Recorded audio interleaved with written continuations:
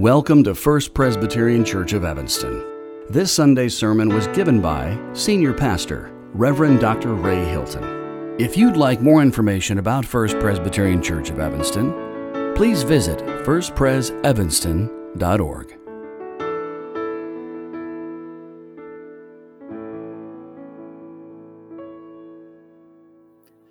Our scripture reading today is from the Gospel according to Mark, chapter 8, verses 31 through 38. Please join me in a prayer for illumination. Guide us, O God, by your word and Holy Spirit, that in your light we may see light, in your truth find freedom, and in your will discover your peace. Through Jesus Christ our Lord. Amen. Mark 8, verse 31.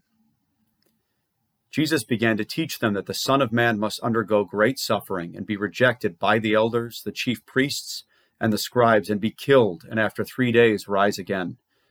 He said all this quite openly. And Peter took him aside and began to rebuke him. But turning and looking at his disciples, he rebuked Peter and said, "Get behind me, Satan, for you are setting your mind not on divine things, but on human things." He called the crowd with his disciples and said to them, "If any want to become my followers, let them deny themselves and take up their cross and follow me. For those who want to save their life will lose it, and those who lose their life for my sake and the sake of the gospel will save it. For what will it profit them to gain the whole world and forfeit their life? Indeed, what can they give in return for their life? Those who are ashamed of me and my words in this adulterous and sinful generation, of them the Son of Man will also be ashamed when he comes in the glory of his Father with the holy angels."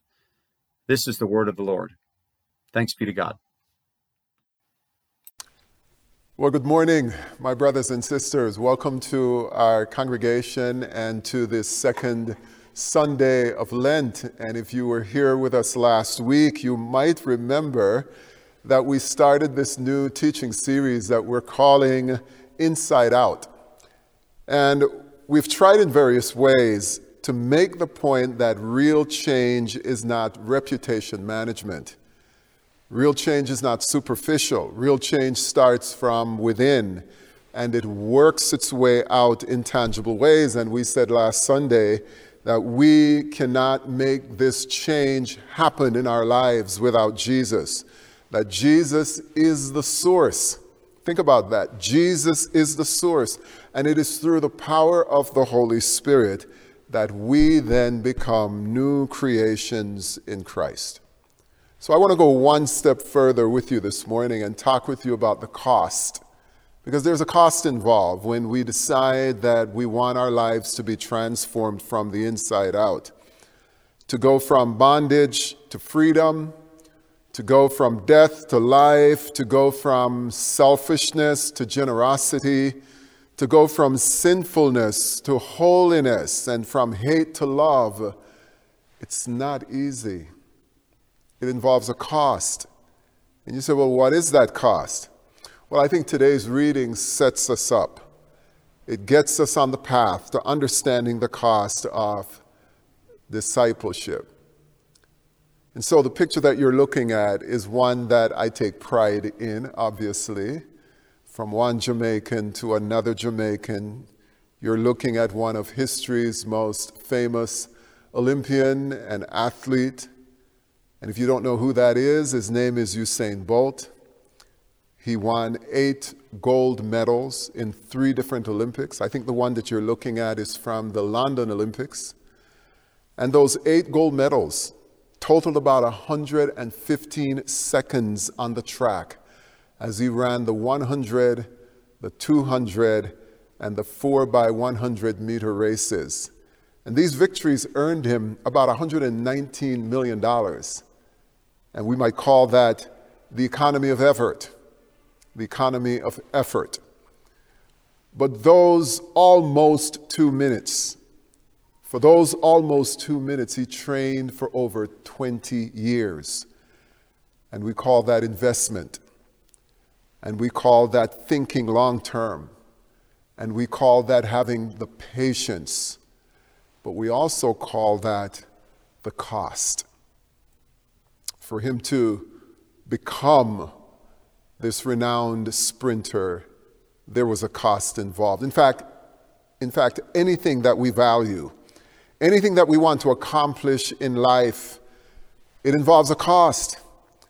And so there's a cost to be paid for wanting to become a doctor. There's a cost to be paid for wanting to become a teacher or a mother or a father. There's a cost that we pay when we choose to get married. There's a cost one pays for accepting a job as a pastor, as an accountant, as a nurse, or even starting a business. There's a cost that you pay when you decide you want to be physically fit, or to lose weight, or to become a lifelong learner. There is a cost. There's a cost that you pay when you decide, I'm going to finish high school, or I'm going to college, or I'm not even going to bother going to college. There is a cost. And Jesus weighed in on this business of cost. And you heard it in the reading. But here's another way that he said it from Luke 14. Suppose one of you wants to build a tower. Won't you first sit down and estimate the cost to see if you have enough money to complete it? For if you lay the foundation and you're not able to finish it, everyone who sees it will ridicule you, saying, this person began to build and wasn't able to finish. And Jesus continues, or suppose a king is about to go to war with another king. Won't he first sit down and consider whether he's able with 10,000 soldiers to oppose the one coming against him with 20,000? If he's not able, then he will send a delegation while the other is still on the way and ask for terms of peace. And then Jesus says this, in the same way. And that's the point we want to make.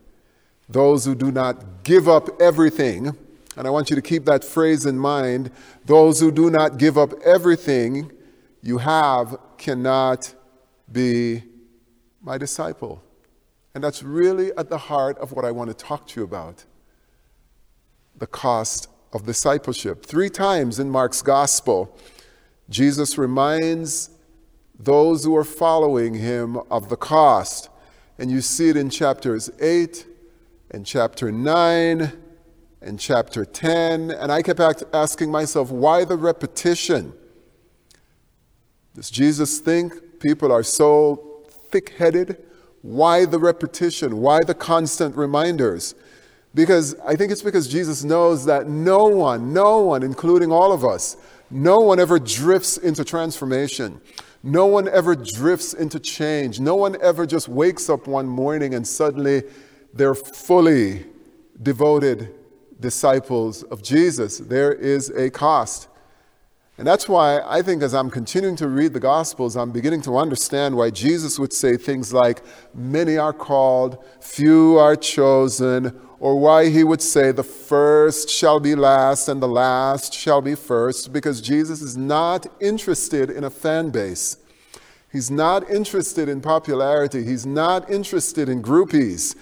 He's interested in people who are willing to give up everything to see their lives transformed and become devoted disciples of Jesus. And you say, well, Pastor, where do you see that in the reading? Well, let me just walk you through 3 different places where I see Jesus making this point. One of the sections we didn't read, and it's verses 27 through 30. And it's simply this, that questions about Jesus demand an answer. That's one of the things we must contend with as we consider the cost, is answer the question, who is Jesus? Answer that question. So Jesus turned to his disciples and said, who do people say that I am? And as they fumbled around for an answer, then Jesus finally asked them a second question, who do you say that I am? And I'm telling you, there's a world of difference between the two. And I want to encourage you to be clear about the second question, because people today have a gazillion definitions and answers as to who Jesus is. But Jesus is coming to you today and asking you, but who do you say that I am? And I want you to be clear. Don't focus on what Pastor Ray says as to who Jesus is. Don't focus on what that social media mogul says who Jesus is.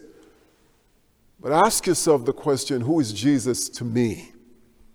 What do the scriptures say about Jesus? Because look, if we are fuzzy in our thinking about Jesus, I guarantee you we're going to be equally fuzzy and ambiguous in our understanding of what he's calling us to do. So there are questions. There is a question about Jesus that demands an answer. The second thing I would want you to consider is in verses 31 through 33, as we think about the cost of discipleship, we must understand that there are some teachings about Jesus that we must embrace.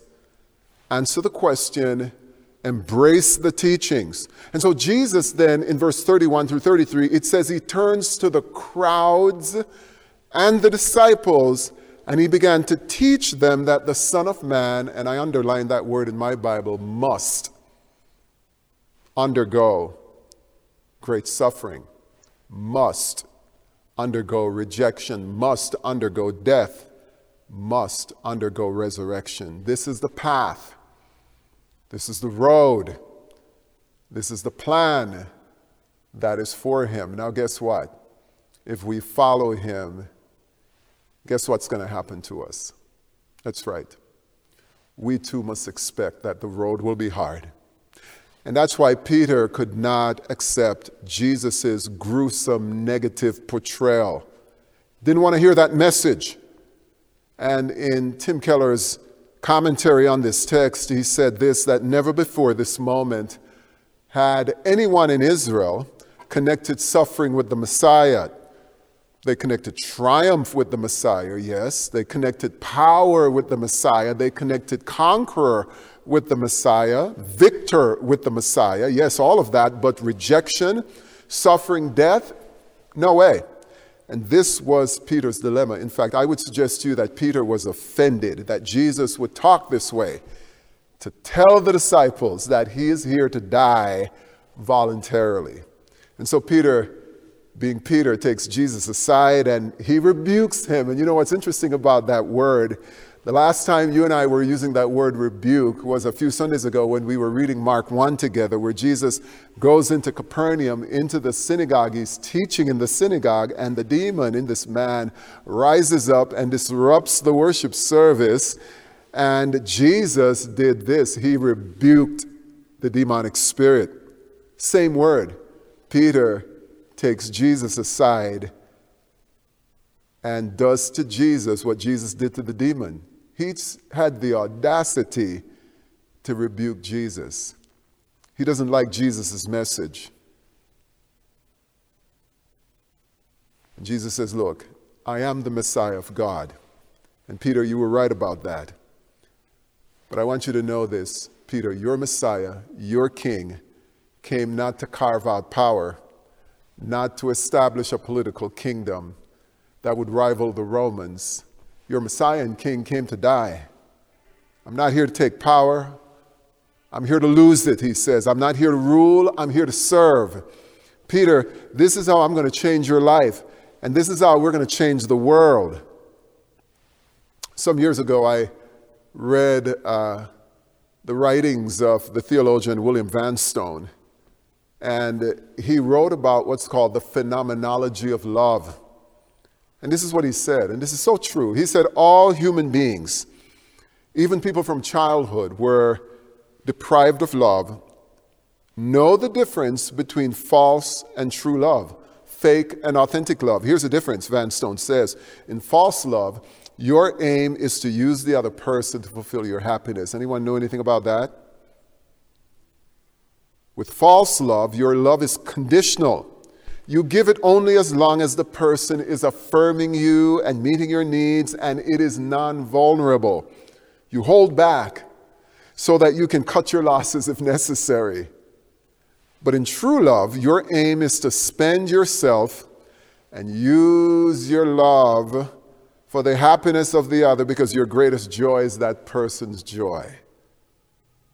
I hope you're in a relationship like that with a friend, a boyfriend, a girlfriend, a parent, a husband, a wife. I hope you have people in your life where you experience that kind of love. And so that kind of love is unconditional. You give it regardless of whether your loved one meets your needs. And it's radically vulnerable. And you spend everything, and you hold nothing back, and you give it all away. Where am I going with this? I think this is the point Jesus wanted Peter to understand, that Peter, I'm here because of love for you. I'm here because I love the world. And I'm here to give, and love gives, and love serves, and love sacrifices for the other. And Peter was not ready to embrace this radical teaching. He wasn't ready. And so Jesus then turns around and rebukes Peter for being a minion of Satan. Jesus exposes him for his flawed thinking.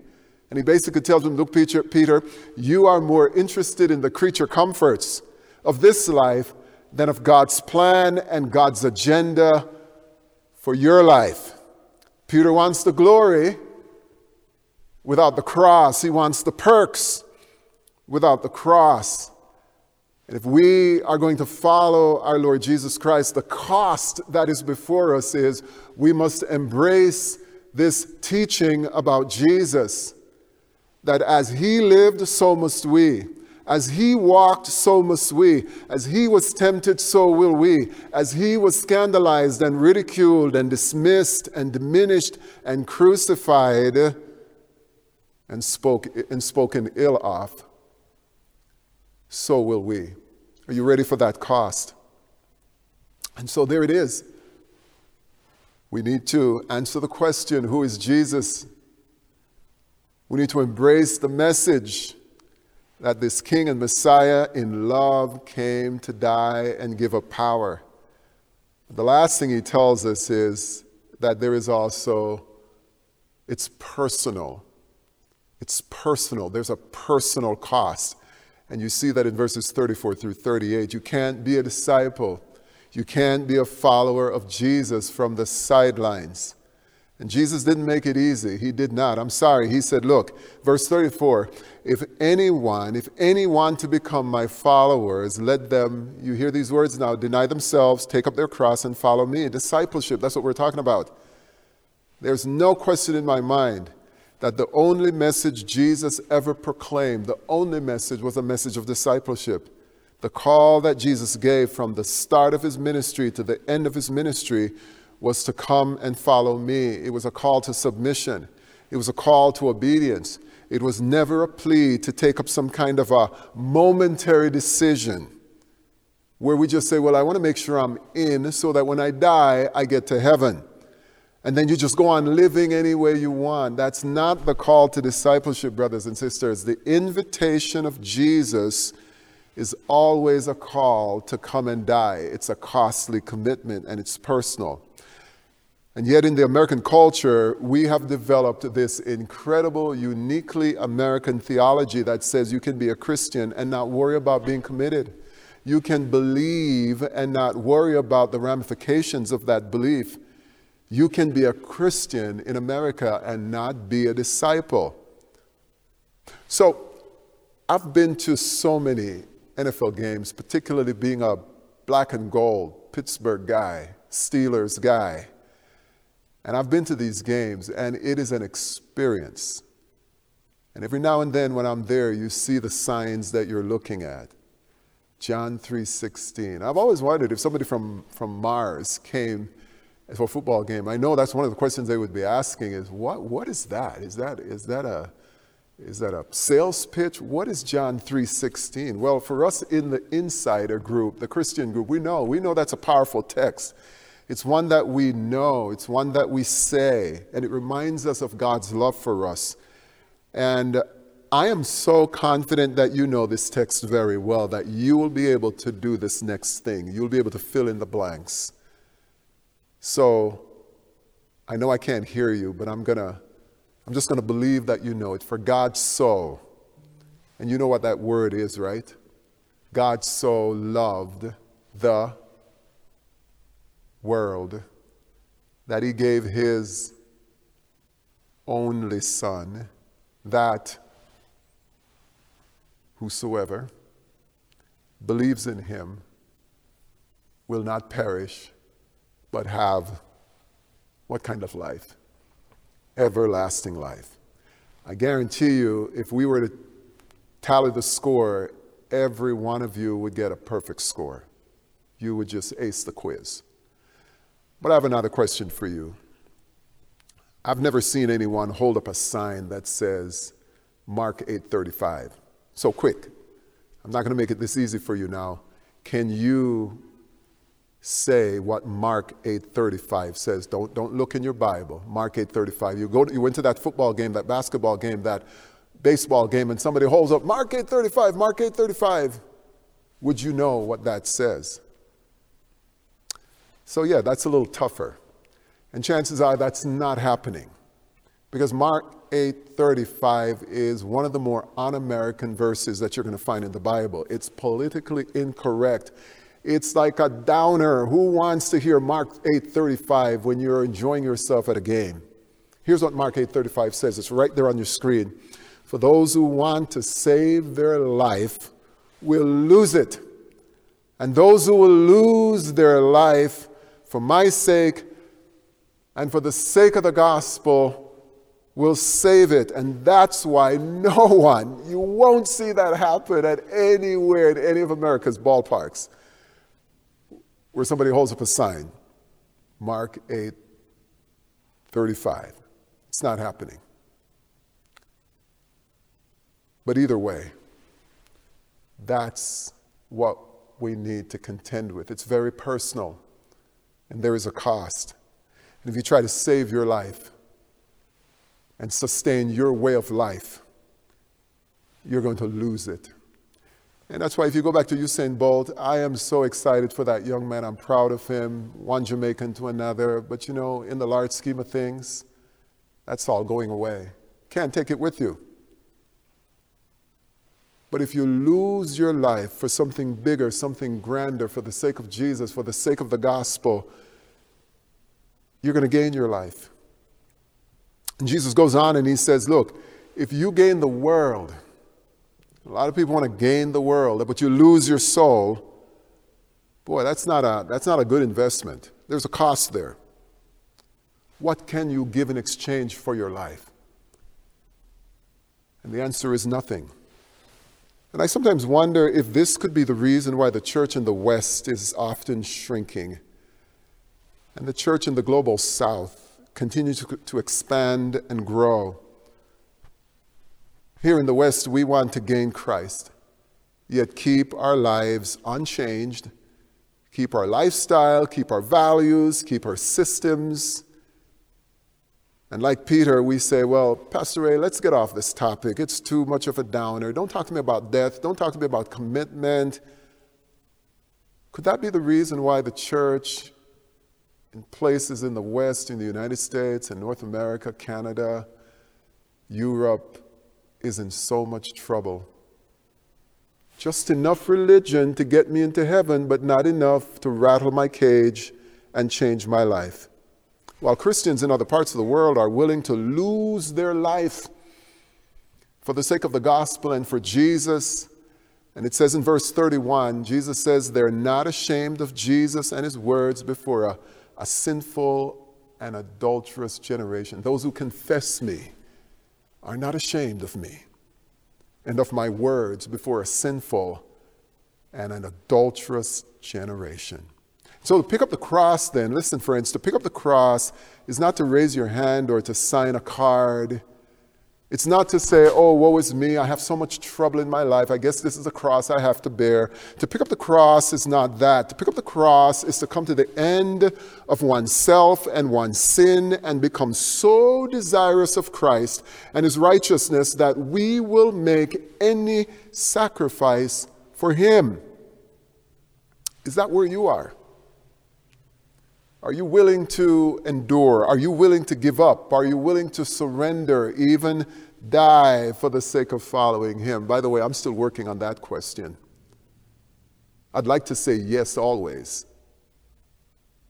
I love to sing the song, but I don't know if I'm ready to live the song. All to Jesus, I surrender. It's personal. All to him I freely give. I love that song. but I'm not sure if I'm always ready to live that song. And I think that's what it means when Jesus says, pick up your cross. And people in the audience that day would have been aghast, because dying on a cross is the most horrific, the most shameful, the most dehumanizing thing that the enemies would do to the thief or the robber or the insurrectionist that the Romans caught. You would be stripped naked in your birthday suit, and you would be hanging out, dying on a cross. And Jesus says, yes, pick up that cross. And that is a cost. And that's why when you begin to live that way, it leads to transformation. And your mind begins to take on a kingdom mindset. And you still love this world, and you want to see God at work in this world, but you have your sights set on something bigger than just your life in this world. When Jesus told the parable of the man who found the treasure, the man buried the treasure, ran back home, took everything that he owned so that he could acquire this pearl of greatest price. That's the cost. And the reason why this is so important for us as a church, it is churches filled with people who understand the cost.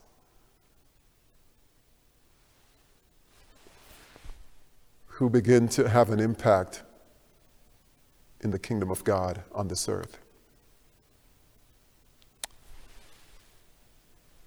This pandemic, if it's teaching us anything, is that the days of casual Christianity, that needs to end.